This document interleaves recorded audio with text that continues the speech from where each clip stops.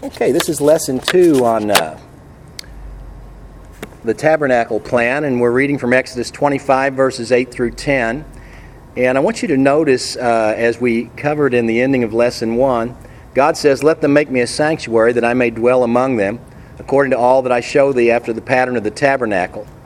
Verse 10, "And thou shalt make an ark of shittim wood, 2 cubits and a half shall be the length thereof, and 1 cubit and a half the breadth thereof, and 1 cubit and a half the height thereof. And thou shalt put into the ark the testimony which I shall give thee. And thou shalt make a mercy seat of pure gold, 2 cubits and a half shall be the length thereof, and 1 cubit and a half the breadth thereof."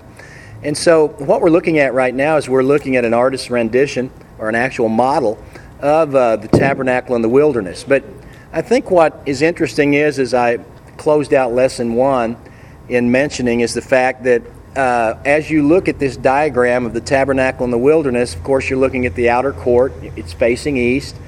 And then you are seeing the altar of sacrifice, that article there in the center where the fire is burning. And then the laver, which was made out of the looking glasses of women. It was made out of brass. The brass looking glasses represents baptismal. You get a vision of what you are. And then, of course, we notice you could only walk through the one gate that faced east. And Jesus later says that He is the door.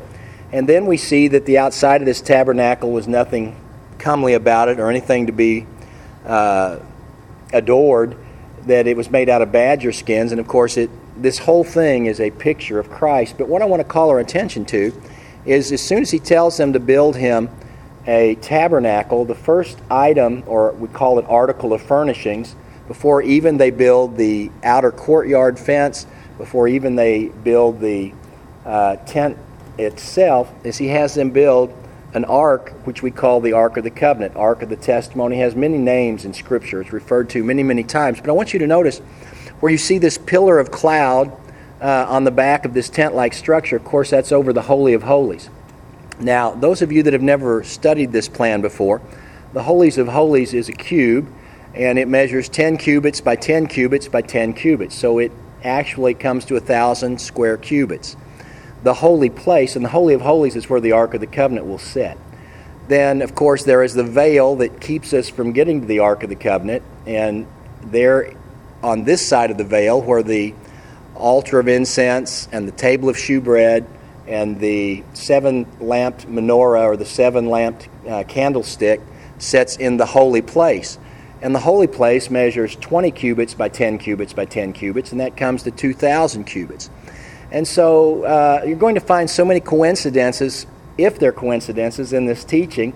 But let's just say that God, in His foreknowledge, because this is a typology teaching, and this is a pattern of things in heaven, that we recognize the fact that, number one, the Ark of the Covenant represents the presence of God. And where this cloud is situated and coming down on the back of this tent is actually, it comes down through the tent and it rests between the cherubims on the Ark of the Covenant there on the mercy seat. This is where God will speak to them. This is where He will talk to them. And this is where His presence and His glory, the Jews call it the Shekinah, the manifest presence of God, the white light, the brilliance, the essence, the same that would sit on the throne in heaven. Shekinah is not found in our Scripture, but it is historically written by the sages. It's what the Jews have always referred to as the very glory, or all the fullness of God's manifest aura. And so this comes down on the ark. And so we see where the ark, which represents Christ, or the presence of God in flesh, it is in a room that measures 1,000 cubits. This represents very possibly the 1,000-year reign, millennial reign of Jesus Christ in the earth. And then, of course, we see in the holy place that measures 2,000 cubits. It represents the Holy Spirit, or Jesus Christ, the Spirit of Christ in the earth today, from the time that Christ has left until now. So it represents the church age, the 2,000 years. And then the outer courtyard represents the 2,500 years before the Bible was ever written. We did not have a Bible the first 2,500 years after, Adam was created. And so as we look at this, I'm wanting to draw our attention to that God gives us the instruction on how to build this from the inside out. And that is of utmost importance, because when we look at this diagram, we have no idea what is inside of the tent. And I think that we'll see a very good reason. In 1 John chapter 4, verse 10, herein is love, not that we loved God, but that He loved us, and He sent His Son to be a propitiation, which that is the word mercy seat for our sins. So He starts this tabernacle plan, and the first thing He gives them instruction on how to build is the Ark of the Covenant. And actually, I can spend probably 10 hours on this, and I don't know how many I will spend because there's so many beautiful hidden typologies in it. But actually, the Ark of the Covenant is made up of several pieces. It's made up of the cherubims, it's made up of the mercy seat, and then it's actually 3 boxes, one box within another within another. And so we see here where, speaking of why would He give them the Ark of the Covenant to be the first thing that He gives them, God is showing us where He lives, that everything starts with God. And He is showing us where He lives, and He is giving us this blueprint as He walks out to meet man. And then by faith, we are able to follow from the one door back to where God is. And that is the purpose of this. So as we look at this Ark of the Covenant, that is the first piece or article of furnishing that we find in the tabernacle given to us by God, we see first off there were 3 arks in Scripture. And staying on the Ark of the Covenant, it's interesting because the first ark was an ark of salvation. And of course I'm speaking of the Ark of Noah. And then we have the second ark, which was the ark of deliverance. Our deliverer came. It was whom? It was the ark of bulrushes that Moses was placed in. And all of these arks were salvation and represented our salvation and protection. And then, of course, this third ark that God gives us a plan for and a typology is going to be the Ark of the Covenant. And it, too, is going to be a place of protection. Remember, they take it into battle with them. It's also going to be a place of salvation because this is the place that makes atonement for our sin. Now, you're going to have to understand that as I speak tonight on this Ark of the Covenant, that every time I say Ark of the Covenant, I'm saying Jesus Christ. They're synonymous in my mind. Okay, in my mind. So whenever I say Ark of the Covenant, I just want you to go ahead and think Jesus Christ. Because what we need to understand is, as we have aforementioned, that God did not give us 42 chapters in a row when He created all the heaven and the earth in one chapter, and then spend 42 chapters to give us the plan of some tent, historically, about something we could camp with God in. It is a blueprint of the universe. It's a blueprint of the plan of God. And so what we took most of Lesson 1 was expressing to us the 9 months it took from the time of inception and conception into the mind of Moses till the time of completion to build a house of skin that God would dwell amongst us in, which is, once again, Jesus Christ. And then what we see is this everything in your Bible, once we can rightly divide the Word and God reveals it to us, is a type of Jesus. So, the Ark of the Covenant represents the throne of God on earth. It represents the presence of God in the earth. It represents the glory of God. It also represents the fullness of God. Now remember that God is a spirit. And anytime, one of the rules that I have tried to keep Christians in and myself in is anytime that we are speaking of biblical terms or speaking of descriptive terms and terminologies for God, is that we must use biblical language. Anytime we get out of biblical concepts, then we pollute the meaning of the description of God. So I said that to say this. So God is a spirit. God the Father is invisible. When we receive the Spirit of God, it is the Spirit of Christ. It is the Holy Spirit. It's just one Spirit. They're all synonymous terms for the Spirit of God. But when we receive the Holy Spirit or the Holy Ghost or the Spirit of Christ or the Spirit of God, all the same thing, we receive it in measure. The fullness means the Shekinah. It means the central computer, the central housing of God. And therefore, even though that Shekinah, that glory of God, was manifest in the ark, over the ark, there in the tabernacle, you need to realize that God was still at the very edge of the universe. He was still in the depth of the sea. He filled all the heavens, because you cannot go where God is not. The universe is not in God. Yeah, God is not in the universe is in God. And you can't go anywhere that He's not. That's how big God the Father is. He is not a body. He's not an old man with white hair and a beard. You will never find this in the Old Testament. You will never find this in the New Testament. The only place you will find this is the Ancient of Days, whenever Daniel is seeing a prophetic picture of the end of time. And then we see Yeshua, Jesus, who takes on many forms that will fulfill as He comes forth out of the throne as a lion, as a lamb, as an Ancient of Days. But Yeshua, Jesus, is the manifest image of the invisible God. So, when we look at the fullness of God, this is when we look at the Ark of the Covenant, and of course when you look at Jesus, who was the mercy seat, the Ark. Exodus chapter 25, verses 21 and 22, "And thou shalt put the mercy seat above on the Ark, and in the Ark thou shalt put the testimony that I will give thee, and there I will meet with you, and I will commune with thee from above the mercy seat." So as we look at this artist's rendition of the Ark of the Covenant, and you can read the descriptive terms on how it was to be built in Exodus chapter 25, verses 10 through 16, you will see that it was placed as the only article and the only item of furnishing in the Holy of Holies. And once again, it was the place of salvation, just as the first two arks, and the place of protection, because this is where the blood had to be sprinkled to make atonement for the sin of man on the Day of Atonement. This is what we see Jesus do when He ascends to the throne room of God, and there He will not allow Mary to touch Him until that blood has been shed on the mercy seat there in the heavenlies. And so in Exodus 25, He says, "According to all the pattern that I show thee, and you will make an ark of shittim wood," verse 10, 2.5 cubits shall be the length. I'll get in later to how these measurements are pretty phenomenal on what they cover.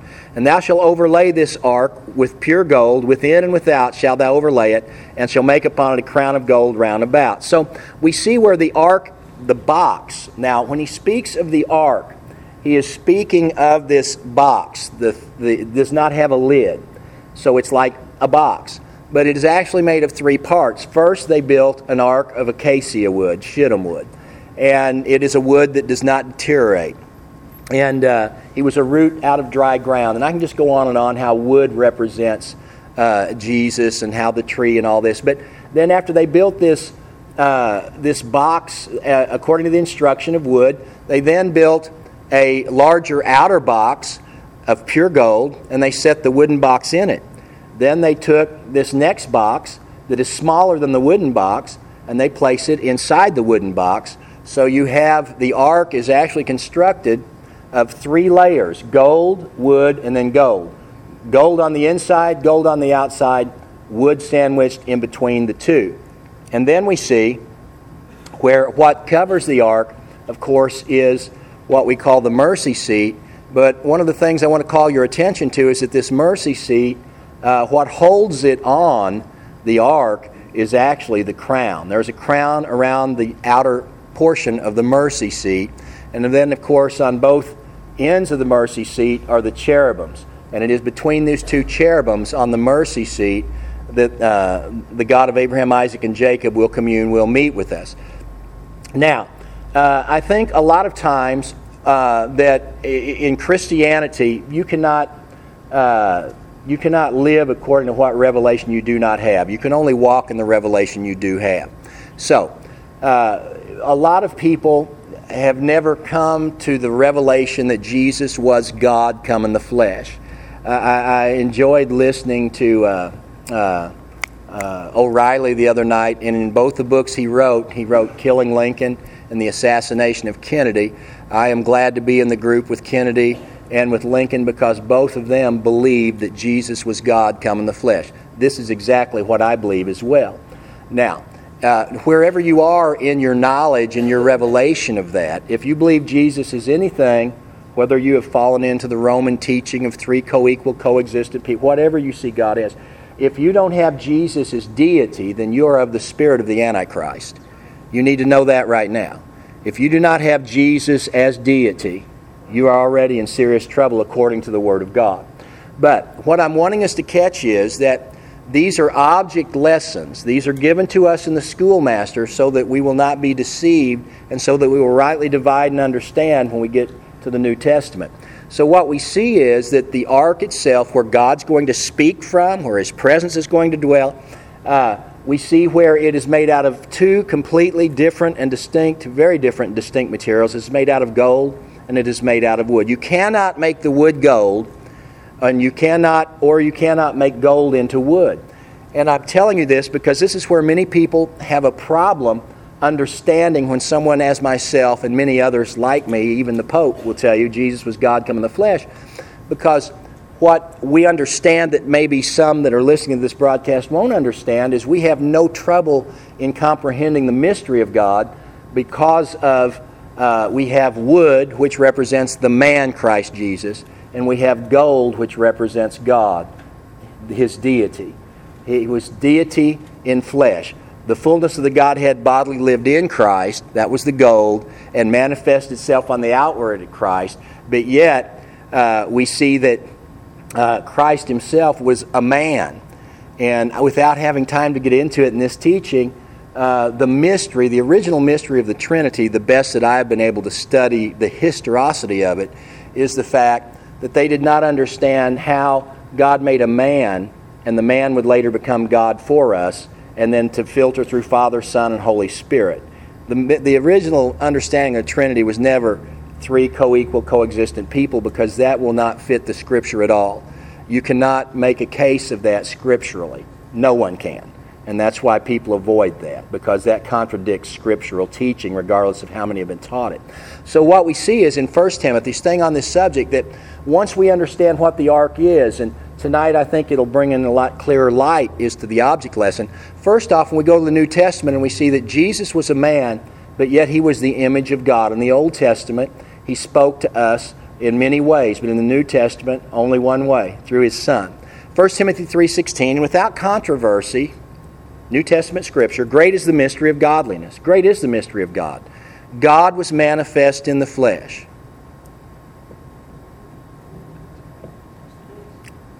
He was justified in the Spirit. He was seen of angels. He preached unto the Gentiles. He believed on in the world, and He was received up into glory. So, according to the Word of God, God was manifest in flesh. Matthew 1, verse 21 through 23, verse 23. Behold, a virgin shall be with child, and shall bring forth a son, and they shall call His name Emmanuel, which being interpreted is God with us. So, I'm trying to point out that when I look at Jesus, I see the Father. When I pray, now some of you will immediately turn off this website because you won't stick around long enough to get out of your teaching and just examine this. But when I speak to the Father, I do it biblically. Whatsoever I ask in the name of Jesus. That's the only name given under heaven among men whereby we must be saved. That's the only name given I'm to pray through or to. There is no other name given. He manifested His Father's name. He brought to us His Father's name. The apostles baptized in the only name given, which was Yahshua, Jesus. Okay? And so, but yet, I want you to understand that I've heard people make this statement about, oh, does that mean you're a Jesus only? I have no idea what that means. Because without the Father, you can't have a Son. So does everybody understand? So if you ask me, as the senior pastor of this church, well, what is your church's stance on Trinity? I would say, we are original Trinitarians. Are you with me out there? Because that's really what I am. I'm not a Trinitarian after Tertullian got a hold of it, and after they that didn't know what they really believed made a doctrine out of it. So, God with us. And so, when I see Jesus, I fall into the wonderful plan of God. When I see Him, I am seeing God come in the flesh. And as I see that, I am not discounting God is still everywhere. I'm just falling into the exact plan of God that this is the one I worship. This represents His presence. This represents His power. This represents His glory. That every knee shall bow. Every tongue shall confess to the glory of the Father. This is Him. Okay. So, He would be God with us. I'm still speaking of the Ark of the Covenant. Now, you're going to really see some things here in a moment. In Isaiah 9 and 6, for unto us a child is born, unto us a son is given. The government will be upon His shoulder, and His name shall be called Wonderful. We all think Jesus is wonderful. His name shall be Counselor. We all believe Jesus is Counselor. He's called the Mighty God. I believe Jesus is the Mighty God. He is the Everlasting Father. He's the Prince of Peace. Now, if you have been raised in certain denomination religions, you would have a hard time quoting this Scripture as I've just done it. but yet this is what the Bible teaches. This is not what man teaches. Let's go on. So, whenever I recognize the fact, in John 19, I'm looking now that the ark is made of wood and gold. What we have to understand as I put forth this theory of Jesus being God come in flesh is I understand what I see there. It's too vast to just give you a one-liner, so I'm giving you the simplistic term. But whenever they pointed to the one they were going to crucify, they said, and Pilate said, "Behold the man." Here came Jesus. Now, Jesus Christ was a man. He was born from the seed of a woman. He's the wood. And that's why he said he of his own self could do nothing. He was just as powerless as you and I are. He was tempted in all things as you and I are. And that's why he said, it's the Father in me that does the works.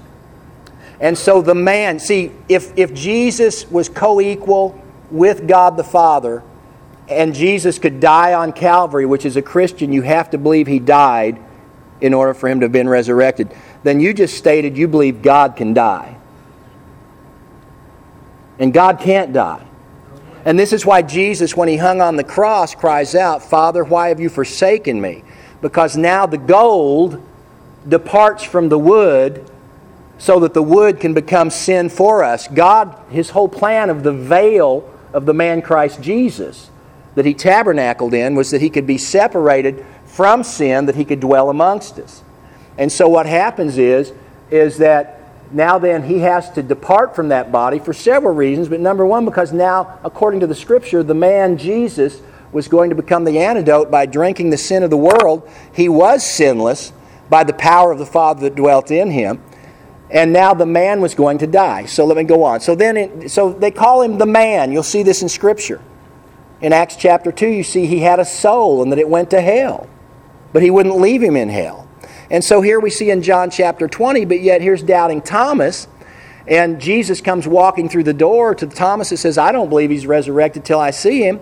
And Jesus walks in John 20, verse 27 through 29. And he says, "Come here, Thomas, and put your put your finger in my hands, into the nail prints.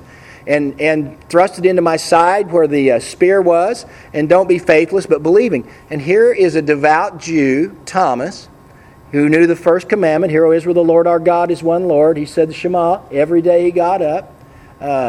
And Thomas answered and says, "You are my Lord and my God." Now that's a huge statement. And here is what's incredible about that statement. Because the next verse, in verse 29, Jesus does not keep him, nor does he correct him when he makes that statement. But rather he blesses that statement. And he says, "Thomas, because you've seen, you've believed. But blessed are they that have not seen and yet have believed." Acts 2:36, "Therefore let all the house of Israel know assuredly that God hath made this same Jesus, whom you have crucified, both God and Messiah." Look it up in your original. The word Lord, no one can tell you if it means master or God. John 14:7, whenever Philip says to him, he says, "Show us the Father, it'll suffice." And Jesus says, "If you had known me, you would have known my Father also, and from henceforth you know him, and you have seen him." And Philip said, "Well, show me the Father." And Jesus says, "Have I been such a long time with you, and yet you've not known me, Philip? He that seen me has seen the Father. And how sayest thou then, Show us the Father?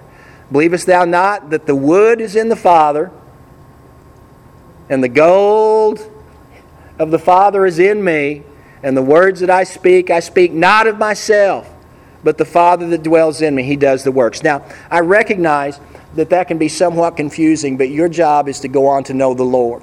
And as you get to know him, to align him with the Scripture and see what he reveals to you. Now let's get back to the ark. So what we see is, and once again, I am sharing with you how the entire tabernacle, and specifically each of the furnishings, each of the functions, the duties, the 5 sacrifices, each of the 5 implements that used at the altar, and the snuff dishes that are used in the menorah, everything speaks of Christ because he's the Aleph and the Tav. He's the beginning and the end.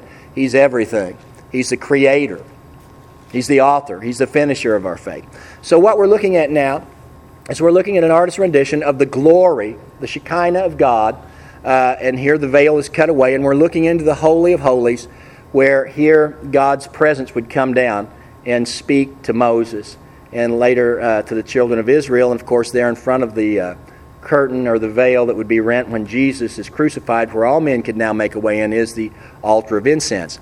The glory of the Lord. Now, the other thing that we saw when I expressed what the Ark of the Covenant represented to the earth, one of them was the place for the glory of the Lord, the Shekinah. In Exodus chapter 40, then a cloud covered the tent of the congregation, and the glory of the Lord filled the tabernacle. And Moses was not able to enter into the tent of the congregation because the cloud abode thereon, and the glory of the Lord filled the tabernacle. Now, so these typologies and these pictures that God is giving us in the Old Testament, maybe it's just a coincidence, but we're about to see some pretty incredible coincidences as I walk through a little historicity on what and where the ark is placed. So this glory comes down, rests on the Ark of the Covenant, which I am saying when I say ark, say Jesus Christ in your mind. 2 Corinthians 4, verse 6. For God who commanded the light to shine out of darkness has shined in our hearts to give the light of the knowledge of the glory of God in the face of Jesus Christ. So the glory of God came down and dwelt on the tabernacle, and yet we know that the Kaparoth, or the mercy seat, obviously was Christ, but the glory of God, the ark was designed, the mercy seat was designed for the glory of God. And yet when we get to the New Testament, this same word, we see this same glory now in the face of Jesus Christ. This is not coincidence.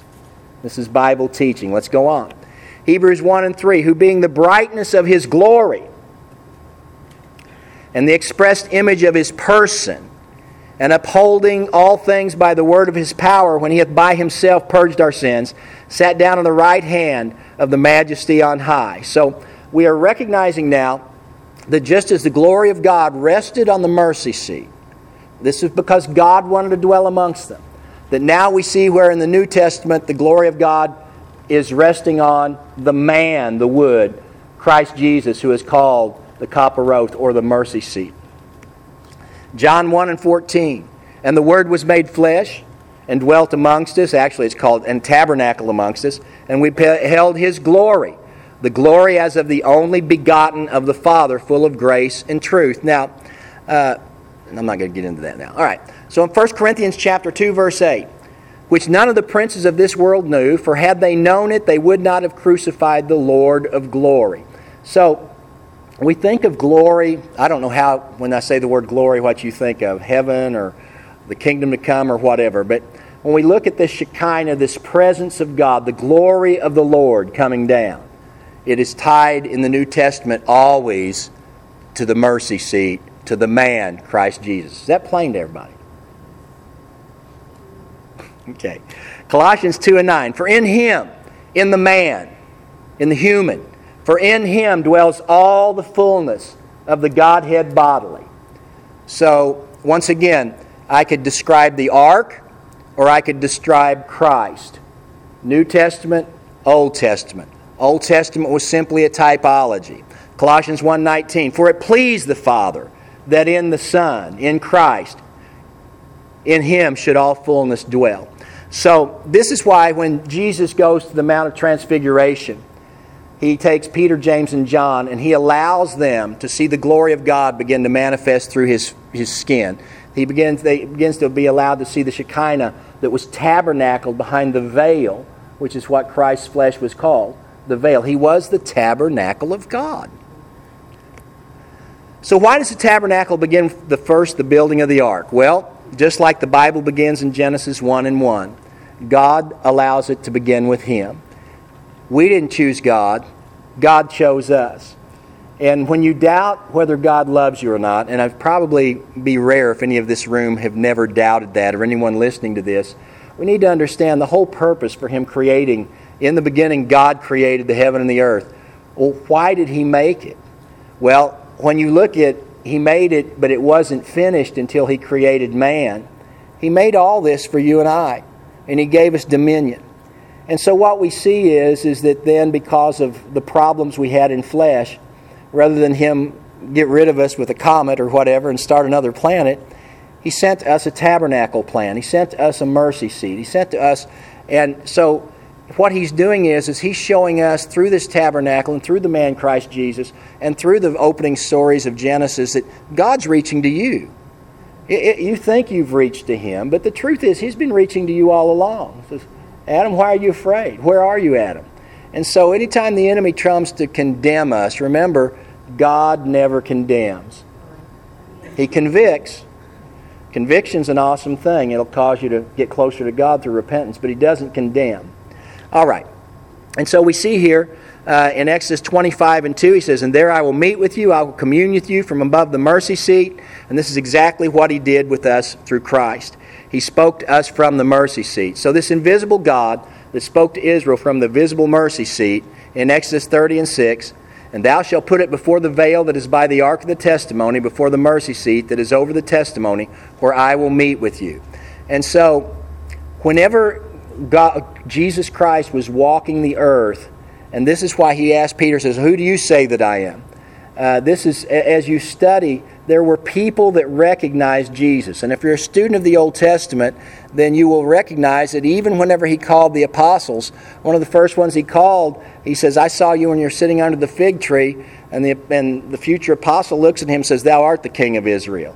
Well, that's another terminology for God. He's Israel's king, Jacob's king, and Israel or Jacob's redeemer. It's an Old Testament. So once you grasp this concept, you will begin to read the New Testament in a different light.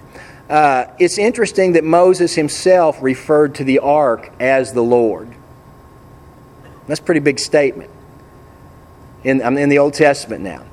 In Numbers 10:35 and 36, "And it came to pass when the ark set forth that Moses said, Rise up, Lord, and let thy enemies be scattered, and let them that hate thee flee before thee. And when it rested, he said, Return, O Lord, unto the many thousands of Israel." And so Moses understood this wood-gold plan. No man has seen God at any time.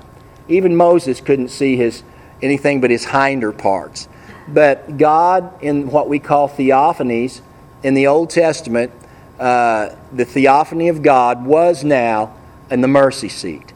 And in the New Testament, there was never another theophany once the only begotten of God was brought forth from the seed of a woman, which was Christ Jesus, because he was all the fullness of the Godhead bodily, the dwelling place here in the earth of God's presence and of God's power. In Exodus 25, God spoke from the mercy seat. I think I just read that. In Mark, "And there I will meet with you, and I will commune with thee from above the mercy seat, from between the two cherubims which are upon the ark of the testimony, and all things which I give thee in commandment to the Lord of Israel." Now, a cloud came down, and I'm going to walk you through a few pretty amazing coincidences. So we've got this glory cloud that comes down when God speaks to Moses from the mercy seat. In Mark chapter 9 and 7, "And there was a cloud that overshadowed them, and a voice came out of the cloud saying, This is my beloved Son, hear him." So what I want us to do now is we are going to walk through typologies, and if you don't know what that is, then refer to lesson 1. We're going to now look at some typologies of the mercy seat and the Ark of the Covenant and what it was used for versus the Son of God being the mercy seat and a typology of the Ark of the Covenant. The cloud of God overshadows. In Exodus 40, then a cloud covered the tent of the congregation, and the glory of the Lord filled the tabernacle. Moses wasn't able to enter into the tent of the congregation because of the cloud. And then in Mark chapter 9, I've mentioned this already about the Mount of Transfiguration, verse 2 through 8. "And after 6 days, Jesus took with him Peter, James, and John. And he led them into a high mountain apart by themselves, and he was transfigured before them. And a cloud overshadowed them, and a voice came out of the cloud." So we see that what God did in the Old Testament with the Ark of the Covenant, Jesus is going to be, because remember this, everybody. In Jesus' day, they did not have the Ark of the Covenant. The only ark that God had designed for them to have in the days of Jesus, the ark was gone, was the man Christ Jesus. Let's look at another example. So, whenever they reject King David, those of you that have been to Jerusalem with us, the Kidron Valley, or at that time the Creek Kidron, is right across from the eastern gate of the temple, and that is where the Garden of Gethsemane is. and this is where Jesus would get away to pray, and this is where they would come get Jesus after the first Passover to get him to be crucified. And so let's go now to an Old Testament typology. So now they've rejected King David. I'm in 2 Samuel chapter 15. And all the country wept with a loud voice, and all the people passed over. The king also himself passed over the brook Kidron, and all the people passed over toward the way of the wilderness. And lo, Zadok also, and all the Levites were with him, bearing the ark of the covenant. And they set down the ark of God, and they went up until all the people had done passing out of the city. In John 18, we're going to see where the New Testament rejected king, who is the ark of the covenant, also with his disciples is brought over after he's been rejected. He's going to be crucified, John 18:1, and he is brought across the Kidron Valley over the brook Kidron. Then we're going to see when the ark's taken in the Old Testament, in 1 Samuel chapter 4, verse 10. And the Philistines fought, and Israel was smitten, and they fled every man into his tents. So when the Gentiles took the ark of God, then all of those that were following the ark fled. In Matthew 26, verse 31 and 56, then said Jesus unto them, all you shall be offended because of this night, for it's written, I will smite the shepherd, and the sheep of the flock shall be scattered. But this was all done that the scriptures of the prophet might be fulfilled. And then all the disciples forsook him and fled. So are these coincidences, or are they scriptural pictures that we can begin to study to realize what I'm teaching here tonight? The ark represents, the gold, the wood, the gold, represents Christ Jesus in this typology of the tabernacle. Now, in Numbers chapter 10, and there are so many stories you could tell about the ark and compare it to the life and the written examples of what Christ did. But let's look at this one. In Numbers chapter 10, and they departed from the mountain of the Lord 3 days' journey. And the ark of the covenant of the Lord went before them in 3 days' journey, to search out a resting place for them.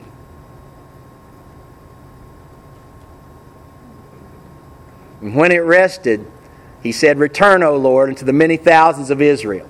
This is exactly what our Ark of the Covenant, Jesus Christ, did. He went before us, 3 days' journey. He went into the pit of hell. Death couldn't hold him. Hell couldn't hold him. The grave couldn't hold him. And what did he do? He found us a resting place. And he returned unto the many thousands of Israel. So I'm just trying to keep it in order. You can walk the journey of the ark and then walk the life of Christ. The Gentiles wanted to know what to do with the ark. 1 Samuel 5 and 8. And they sent therefore and gathered all the lords of the Philistines. And they said, what are we supposed to do with the ark of God? In Matthew 27 verse 22, Pilate says, what shall we do with Jesus, which is called the Christ? He's the ark of God. Gentiles had no idea what to do with him. Now the ark leads the way into the promised land. Whenever we look at Joshua then, chapter 3, verses 3 through 5, speaking of the ark of the Old Testament, and they commanded the people, saying, when you see the ark of the covenant of the Lord your God, and the priests, the Levites, bearing it, then you shall remove from your place and go after it. Yet there shall be a space between you and it about 2,000 cubits by measure.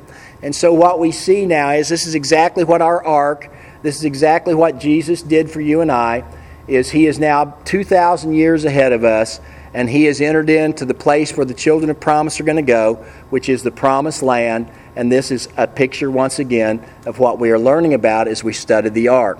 So as we look back now at the tabernacle plan that is given to us, I'm hoping that we're almost to the end of lesson 2, that we can begin to see the relevance and the importance as to why we can glean so much spiritual insight.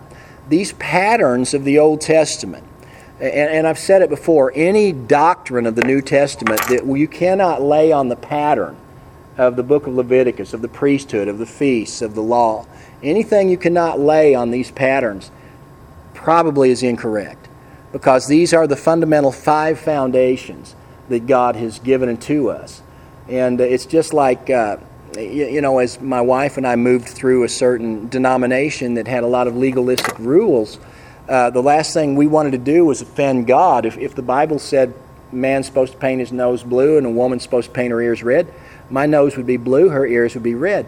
But if it did not say that, I would look ridiculous up here with a blue nose and her with red ears.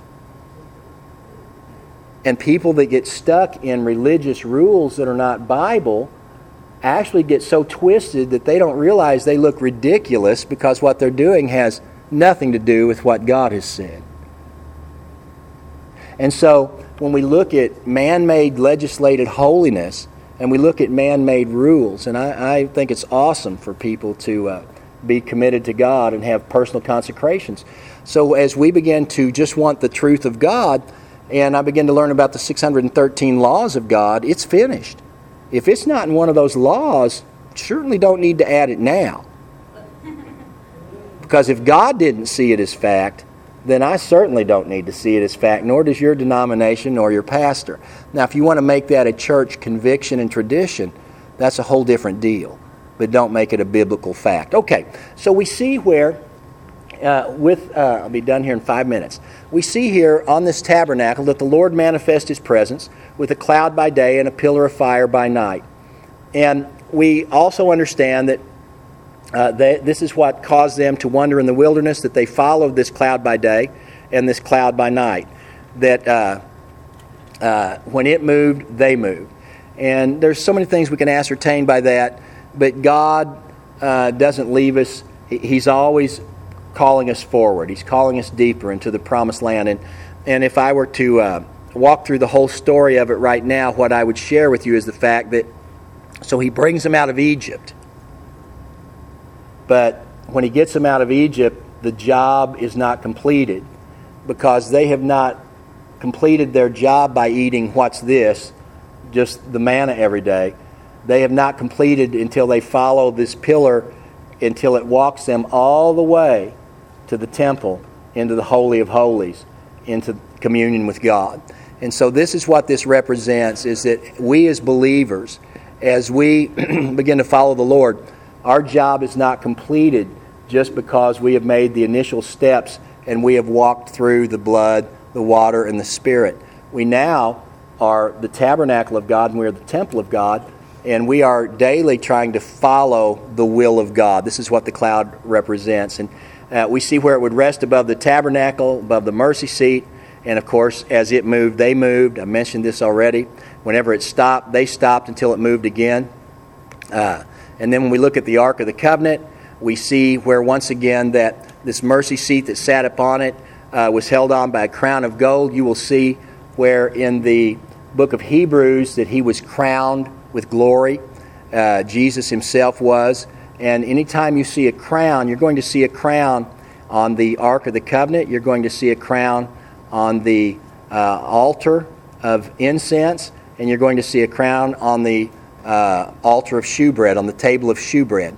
And also remember that when we look at the Ark of the Covenant, that we're going to see that God says where ye shall place the testimony. There actually were two testimonies, and we see where the first testimony was broken when Moses came to the foot of the mountain. This is not the testimony that was placed in the Ark of the Covenant. What was placed in the Ark of the Covenant was the Ten Commandments that had not been broken. Then He had them place them there along with the pot of manna, or an omer of the manna that daily fed them. And then He also had them place there Aaron's rod that budded. And the rod that budded was an almond rod. And of course the reason that it budded was that God was showing whom He had chosen to operate in priesthood. And of course it represented the root out of dry ground, a dead walking stick that would be brought to life and bear forth fruit, being a picture of Messiah. And so we see that these three items are placed in the ark, and we are going to see later in lessons where these three items are exactly a representation of Jesus Christ. He is the one that was dead that bears fruit. He is the manna come down from heaven, and He is the walking fulfillment of the law.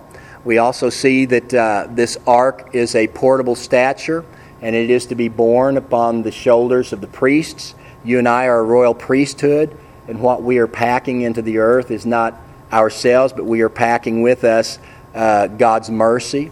We're packing with us the presence of God. And we also see that the mercy seat, I've used this in wedding ceremonies, is one piece of beaten gold with the angels, the cherubim's wings touching above, and of course the seat of the mercy, the bottom of the mercy seat, it makes a circle of gold. And I use the analogy that the reason it's a circle is because when you look at a circle, no man can tell where the mercy of God begins, nor can any man tell where the mercy of God ends. And it was God's mercy, the mercy seat, that kept these three items that I aforementioned covered. Because I see, in my analogy of these three items, when I look at them, I see another view of them, and that is the fact that God put in this box the laws that were broken by men, the bread that they murmured about, and Korah's rebellion whenever he complained about, well, how do we know that you should be the leaders and not us? And so when we look at these three things that were placed in the ark, not only were they things that God himself would be in flesh, but they also were covered by the mercy of God, because God has covered these things about man, our rebellion, our complaining, and our breaking of his law.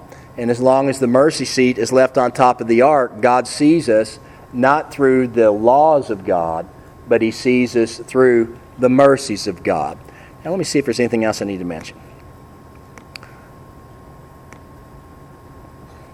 You're going to find those list in Hebrews chapter 9, verse 4, of the items that were in the ark. Then there's a picture of them. Then what we're going to cover in the next lesson is we are going to cover the dimensions of the ark. We're going to cover the cherubims. Remember that whenever Adam and Eve ate of the fruit of the tree, that the first place we see cherubims with a flaming sword, they are placed for protection outside of the Garden of Eden to keep Adam and Eve from entering back in. So I hope something said here has opened your eye to understand the importance of the tabernacle teaching and as a blueprint for us understanding correct biblical teaching. God bless.